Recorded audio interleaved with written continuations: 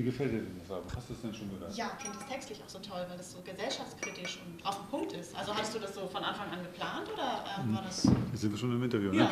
Ja, das war tatsächlich so geplant. Ich hatte 2011 den dringenden Wunsch, ein Soloalbum zu machen, habe das der Band auch mitgeteilt und hatte dann in mir ist irgendwie eine Seite angeklungen, die gesagt hat, ich möchte mal wieder weg von den Metapherntexten, die für die Ketka ja so bekannt sind, und hin mal wieder zu gesellschaftskritischeren Songs und zu klareren Songs und die auch dann mit dementsprechender Haltung auch transportiert werden. Und ja, da sind dann halt so Songs wie Jede Zeit hat ihre Past, Off, Der Tag wird kommen, Haters Gonna Hate rausgekommen. Aber natürlich schreibe ich auch noch hier und da die anderen Songs, wie zum Beispiel Der Fernsehturm liebt den Mond. Aber in der Wahrnehmung ist es schon so, dass ich ja, wieder klarere Songs und gesellschaftspolitischere Songs schreiben wollte. Und wie bist du darauf gekommen, da dann auch noch, die sind ja auch alle so untermalt mit so starken Melodien, nenne ich es einfach mal. War das auch Plan des Ganzen oder ist das dann so? Ja, ich liebe halt immer noch Popmusik, ne? Und auch wenn ich jetzt Sprechgesang mache und wenn ich vieler an die Sache rangehe, also sehr viele Elektroelemente drin habe, mehr als je zuvor, ist es ja schon trotzdem die Basis meines kreativen Schaffens ist immer noch der Song und die gute Melodie und dass es live funktioniert und dass die Leute abgehen können. Und ich habe halt mich aber extrem viel ausprobiert, wie ich finde, auf dem Album. Ich habe sehr viel herumexperimentiert. Ich habe für die 11 Songs mit 7 verschiedenen Produzenten aufgenommen und habe wirklich mich sehr weit von dem Ketka-Kosmos dann auch versucht zu entfernen, weil wenn man schon ein Solo-Album macht, dann sollte man schon auch ein bisschen was Neues machen, weil sonst fragen ja alle, das hätte ja auch bei Ketka machen können. Und wie aufgeregt bist du jetzt, dass es mit dem ersten Solo-Album losgeht?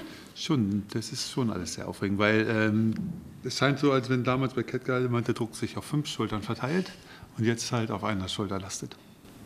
Hast du Angst vor Kritikern oder ist dir das egal, weil du selber sehr zufrieden bist mit dem Album? Angst vor Kritikern habe ich nicht, aber es ist mir natürlich auch nicht alles egal, ich bin ja ein ganz normaler Künstler.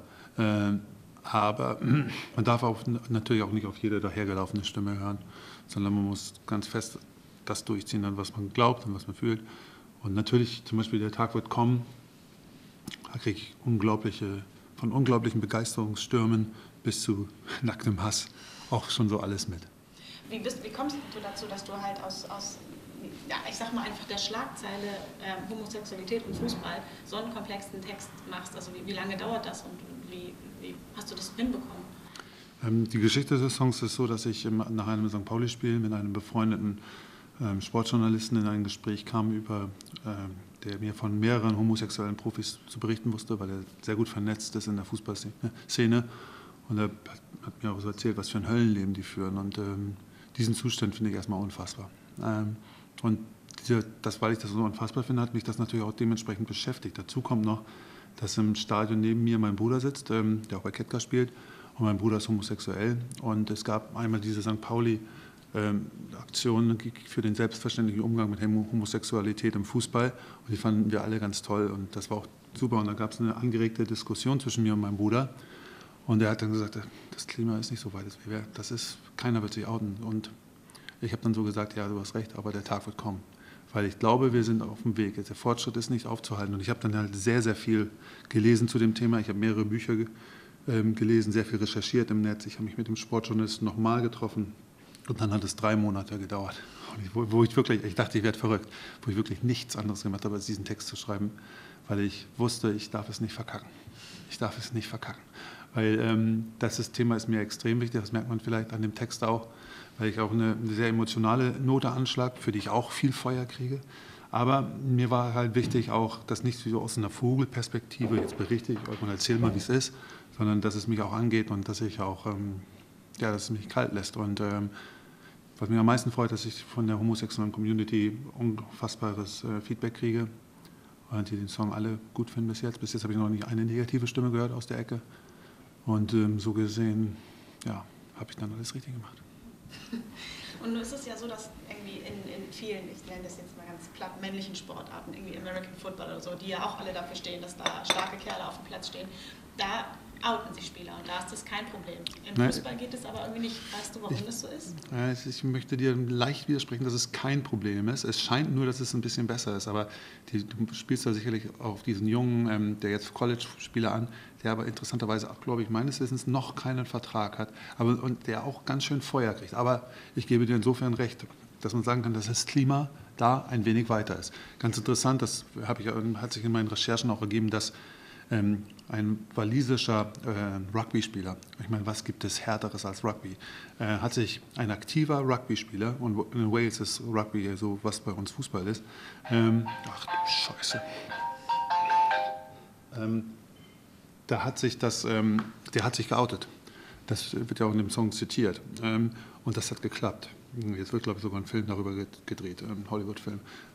Was ich sagen will, ist, dass Fußball natürlich ganz stark mit Männlichkeitsritualen spielt und dass es mit dummen Klischeevorstellungen halt bestimmte Leute, ich nenne sie immer die Tiere in der Kurve, nicht umgehen können. Und dass der Druck für einen homosexuellen Spieler noch sehr hoch ist. Dazu kommt noch, dass Funktionäre das eigentlich auch nicht so gerne sehen, dass sich Homosexuelle outen, aus was für Gründen auch immer. Ja, und so gesehen ist das Klima nicht da. Aber ich möchte noch mal ganz deutlich herausstellen, dass dieser Song extrem positiv und nach vorne gerichtet ist. Dass ich behaupte ja, dass der Tag kommen wird, an dem wir die Liebe und die Freiheit und die Gleichheit feiern. Und weil ich finde auch, ich kann gute Gründe dafür nennen, für diesen Optimismus. Weil zum Beispiel, wenn du mir vor 10 Jahren gesagt hättest, dass wir mal einen schwulen Außenminister haben, der in Länder reist, in denen Homosexualität unter Strafe steht, vor 10 Jahren hättest du es schon mal so gesagt, hätten wir dich alle ausgelacht und gesagt, das wird nicht passieren. Politik und Homosexualität, das passt nicht zusammen. Die Leute sind erpressbar, die wollen gewählt werden, bla bla bla. Sieh an, wo wir 10 Jahre später stehen. Und jetzt will mir irgendjemand erzählen, dass wir in 10 Jahren keinen homosexuellen Profi haben. Nein, das wird passieren. Dummheit wird besiegt werden, der Fortschritt ist nicht aufzuhalten und man muss halt in einem ständigen Diskurs das Feld bereiten und man muss daran arbeiten.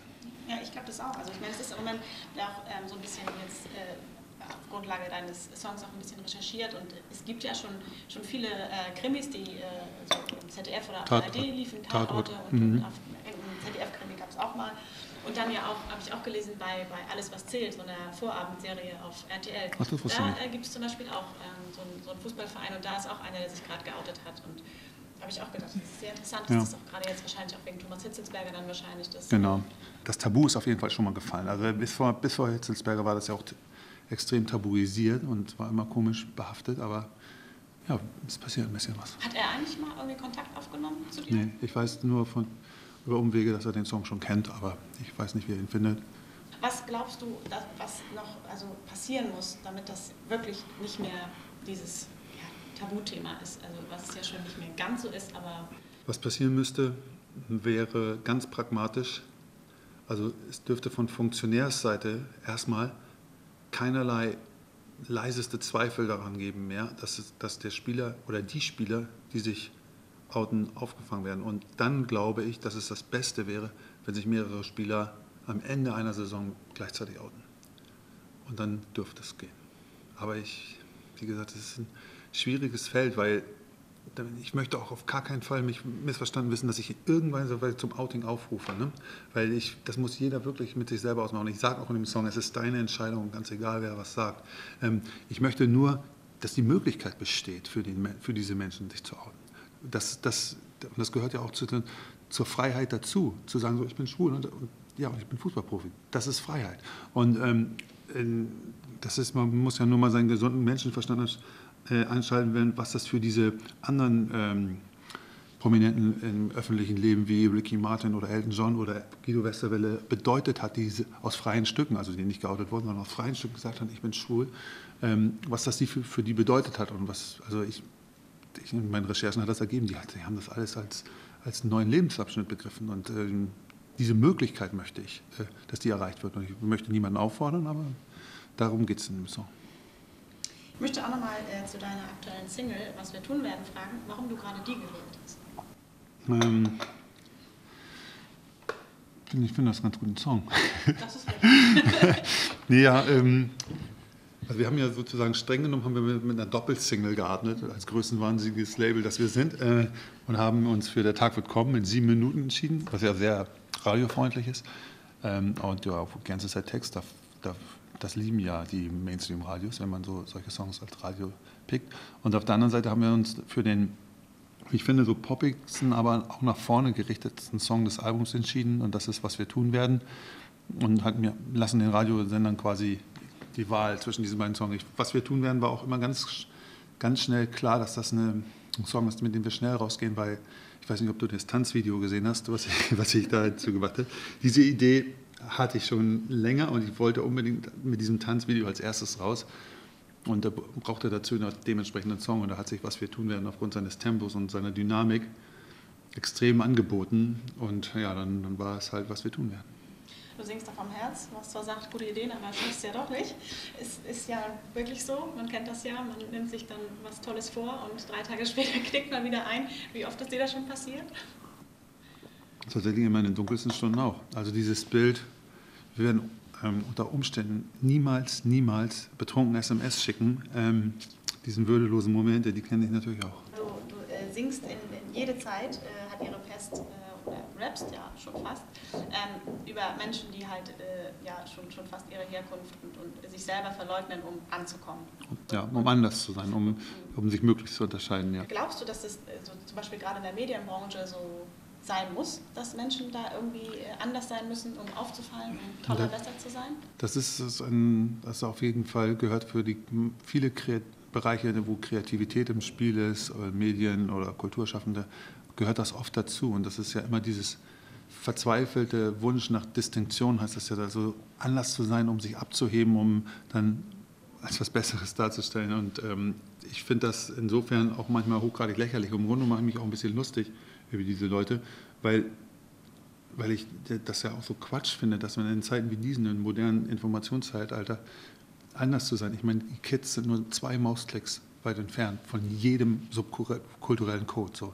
Während es vor 10 Jahren oder 20 Jahren noch was bedeutet hat, mit einem Ramones-T-Shirt rumzulaufen, kriegst du sie heute mit 2 Mausklicks bei H&M. Das hat alles nichts mehr zu bedeuten. Und wenn es nichts mehr zu bedeuten hat, braucht man es auch nicht hochhalten, so Oberflächenreize. Und ich glaube, dieser Begriff Hipstertum ist kulturhistorisch betrachtet, kommt er aus einer Sache, wo man wirklich mit Haltung gegen etwas war. Das kommt ja aus dem Jazz der 40er Jahre in den USA.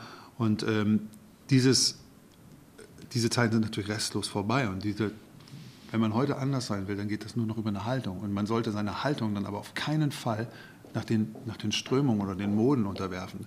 Wir sagen, wenn alle gegen Banken sind, so, dann gibt es auch gute Gründe, gegen Banken zu sein. Dann muss man seine Haltung, dass man gegen Banken ist, auch nicht aufgeben, nur weil alle gegen Banken sind. Oder anderes Beispiel, wenn die No Angels, diese Girlband, gegen Nazis sind, bin ich für Nazis. So, diese Haltung, die kritisiere ich halt ganz stark, weil das ist haltungslos. Und das finde ich nicht so gut. Super, vielen Dank. Okay.